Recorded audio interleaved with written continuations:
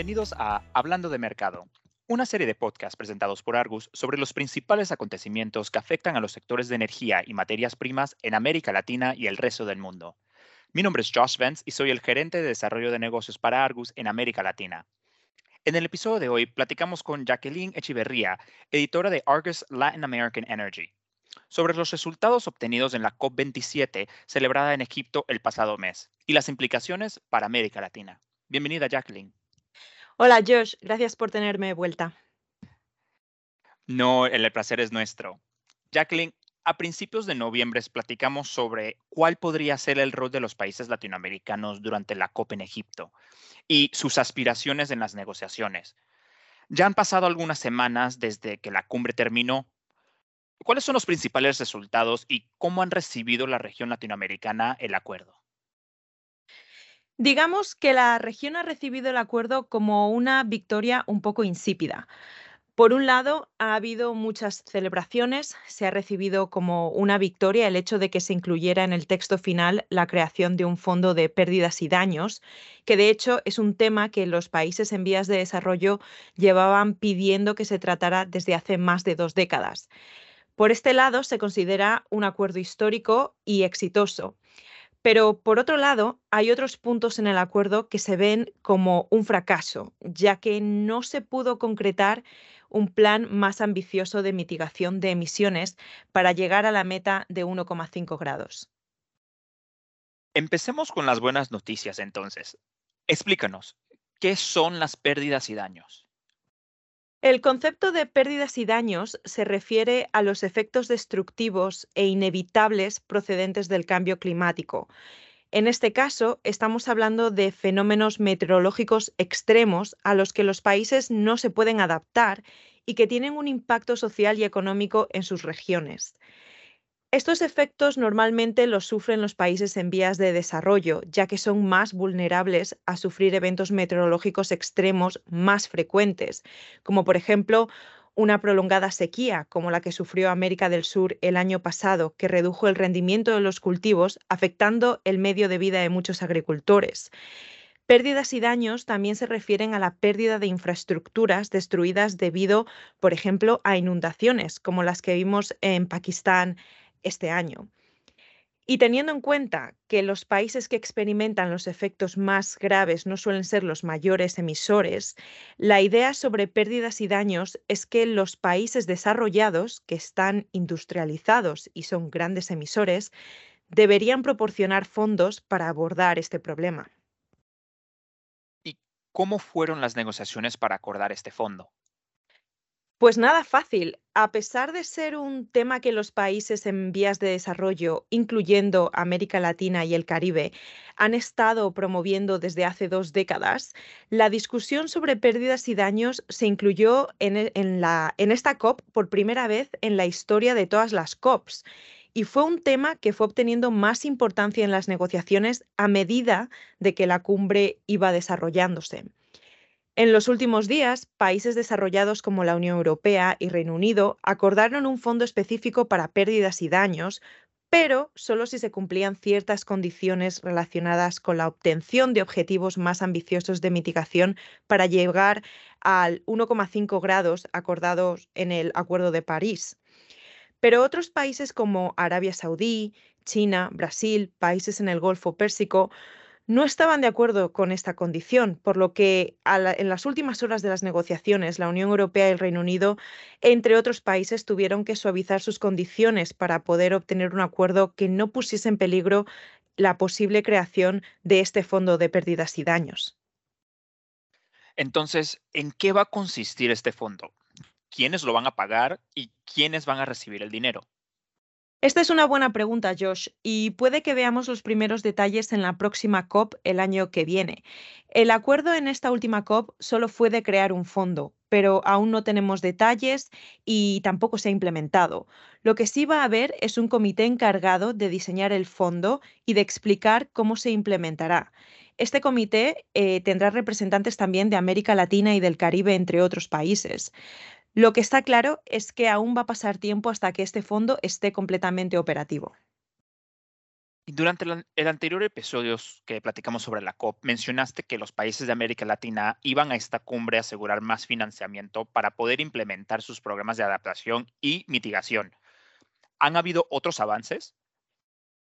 Otro hecho por lo que esta COP también fue de particular importancia para la región de América Latina fue debido a la llamada urgente a movilizar el financiamiento climático para las economías de mercados emergentes, que enfrentan un mayor costo de capital y altos niveles de deuda. Y esto se ve reflejado en el acuerdo final, ya que invita a accionistas de los bancos multilaterales de desarrollo e instituciones financieras internacionales a reformarse para enfrentar el desafío financiero que representa la crisis climática. El acuerdo también, y leo, llama al despliegue de un conjunto completo de instrumentos, desde subvenciones hasta garantías e instrumentos que no son de deuda, teniendo en cuenta la carga de deuda que tienen estos países. Pasemos entonces a la no tan buena noticia, y es referida a la mitigación de emisiones. ¿Qué se acordó o qué no se acordó? Como te dije antes, Josh, el apartado sobre mitigación y adaptación fue la gran decepción de esta COP, ya que no se lograron metas más ambiciosas para reforzar el compromiso de limitar la temperatura del planeta a 1,5 grados. Cabe destacar también que durante las negociaciones, países de América Latina como Chile o Colombia se unieron a la petición de países desarrollados como la Unión Europea, Reino Unido o Estados Unidos de incluir en el texto una progresiva reducción de los combustibles fósiles, particularmente aquellos combustibles fósiles que, no son, que son ineficientes o que son generados sin usar ninguna tecnología que sirve para mitigar sus emisiones, como por ejemplo el Carbon Capture and Storage. Al final de las negociaciones, el texto final fue casi un copia y pega del texto obtenido en la COP26 el año pasado en Glasgow. En este texto, los países se comprometieron a acelerar sus esfuerzos para eliminar gradualmente la energía obtenida del carbón y eliminar los subsidios ineficientes a los combustibles fósiles. Además, bajo la presión de países productores de petróleo y gas, el acuerdo incluyó el concepto de aumentar la inversión en energías en bajas emisiones, además de renovables como instrumento para ayudar a reducir emisiones. Y muchos críticos piensan que esto abre puertas a nuevas inversiones en otros combustibles fósiles como el gas. Entonces, lamentablemente no hubo progreso en ese apartado. Pero cuéntame, ¿cuáles fueron los progresos en cuanto a los mercados de carbono? ¿El artículo 6, tal vez? Definitivamente fue uno de los temas menos controvertidos, el artículo 6. Probablemente también fue uno de los menos destacados y desafortunadamente tampoco hubo muchos progresos. Las conversaciones en esta COP se habían centrado en el artículo 6.4 y 6.2 del Acuerdo de París. Se espera que el artículo 6.4 sea similar al mecanismo de desarrollo limpio del Protocolo de Kioto, que establece un mecanismo para el comercio entre países de reducciones de emisiones de gases de efecto invernadero bajo la supervisión de la ONU. Por otro lado, el artículo 6.2 establece las pautas para el comercio de lo que se denominan unidades de mitigación de transferencias internacionales, llamados ITMOs, que son créditos con los que cuentan los países para llegar a sus contribuciones determinadas nacionales y que podrían intercambiarse entre dos países. Pero muchas de estas decisiones, desafortunadamente, se han retrasado hasta el próximo año cuando se celebre la COP28 en Dubái. Teniendo en cuenta todo lo que has explicado, ¿cuál crees que son las repercusiones para América Latina y cómo calificaría su presencia en la COP? Definitivamente, el acuerdo de crear un fondo de pérdidas y daños son buenas noticias para América Latina y sobre todo para las islas caribeñas, ya que son las regiones más vulnerables al cambio climático. Cabe decir que este hito logrado en la COP fue también un producto de una intensa insistencia y campaña por parte de los países en vías de desarrollo. Por lo que a América Latina y el Caribe se refiere, vimos una armonía y una unidad entre los países a la hora de conseguir este objetivo.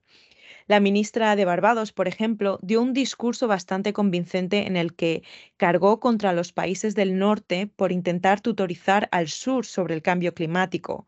Los discursos de Gustavo Petro, el presidente de Colombia, o de Nicolás Maduro, el presidente de Venezuela, fueron por el mismo camino y también pidieron una reforma de las instituciones multilaterales financieras.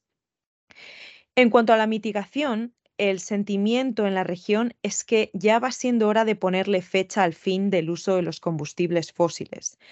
Como te comenté antes, Colombia y Chile llegaron a las negociaciones con esta idea de reducir progresivamente el uso de combustibles fósiles. Y aunque no se haya logrado un acuerdo más ambicioso en este apartado, el hecho de que más de 80 países lo apoyaran demuestra que esta no va a ser la última vez que escuchemos sobre una reducción progresiva de todos los combustibles fósiles. Y esto debería servir como un aviso para aquellos países en América Latina y el Caribe que son mayores productores de petróleo y otros combustibles fósiles, ya que lo más probable es que este tema vuelva en las futuras COP debido a la urgente necesidad de descarbonizar y mitigar por completo las emisiones. Por último, creo que también merece la pena destacar que además del acuerdo obtenido, los países en América Latina y el Caribe firmaron diferentes acuerdos bilaterales o multilaterales con otros países o instituciones financieras para promover el desarrollo de planes de mitigación y adaptación y también para proteger el Amazonas. En este apartado, el futuro presidente de Brasil, Luis Ignacio Lula da Silva, que estuvo en la COP en la segunda semana del evento, dijo que iba a proponer a Brasil como siguiente destino para la COP 30 en 2025. Pues veremos cómo avanza la región y en sus esfuerzos para reducir las emisiones. Muchísimas gracias, Jacqueline, por acompañarnos. Y a todos, unas felices fiestas. Visita nuestra página web para más información sobre nuestras publicaciones en www.argusmedia.com. Puede escuchar este y otros episodios de nuestra serie de podcasts en español disponibles a través de nuestra página web en www.argusmedia.com/hablando-de-mercado. Danos un me gusta, comparte y visita la página para seguir todos los acontecimientos que guían al mercado mundial de commodities y comprender sus impactos a América Latina. Volvemos pronto con otra edición de Hablando de Mercado. Hasta luego.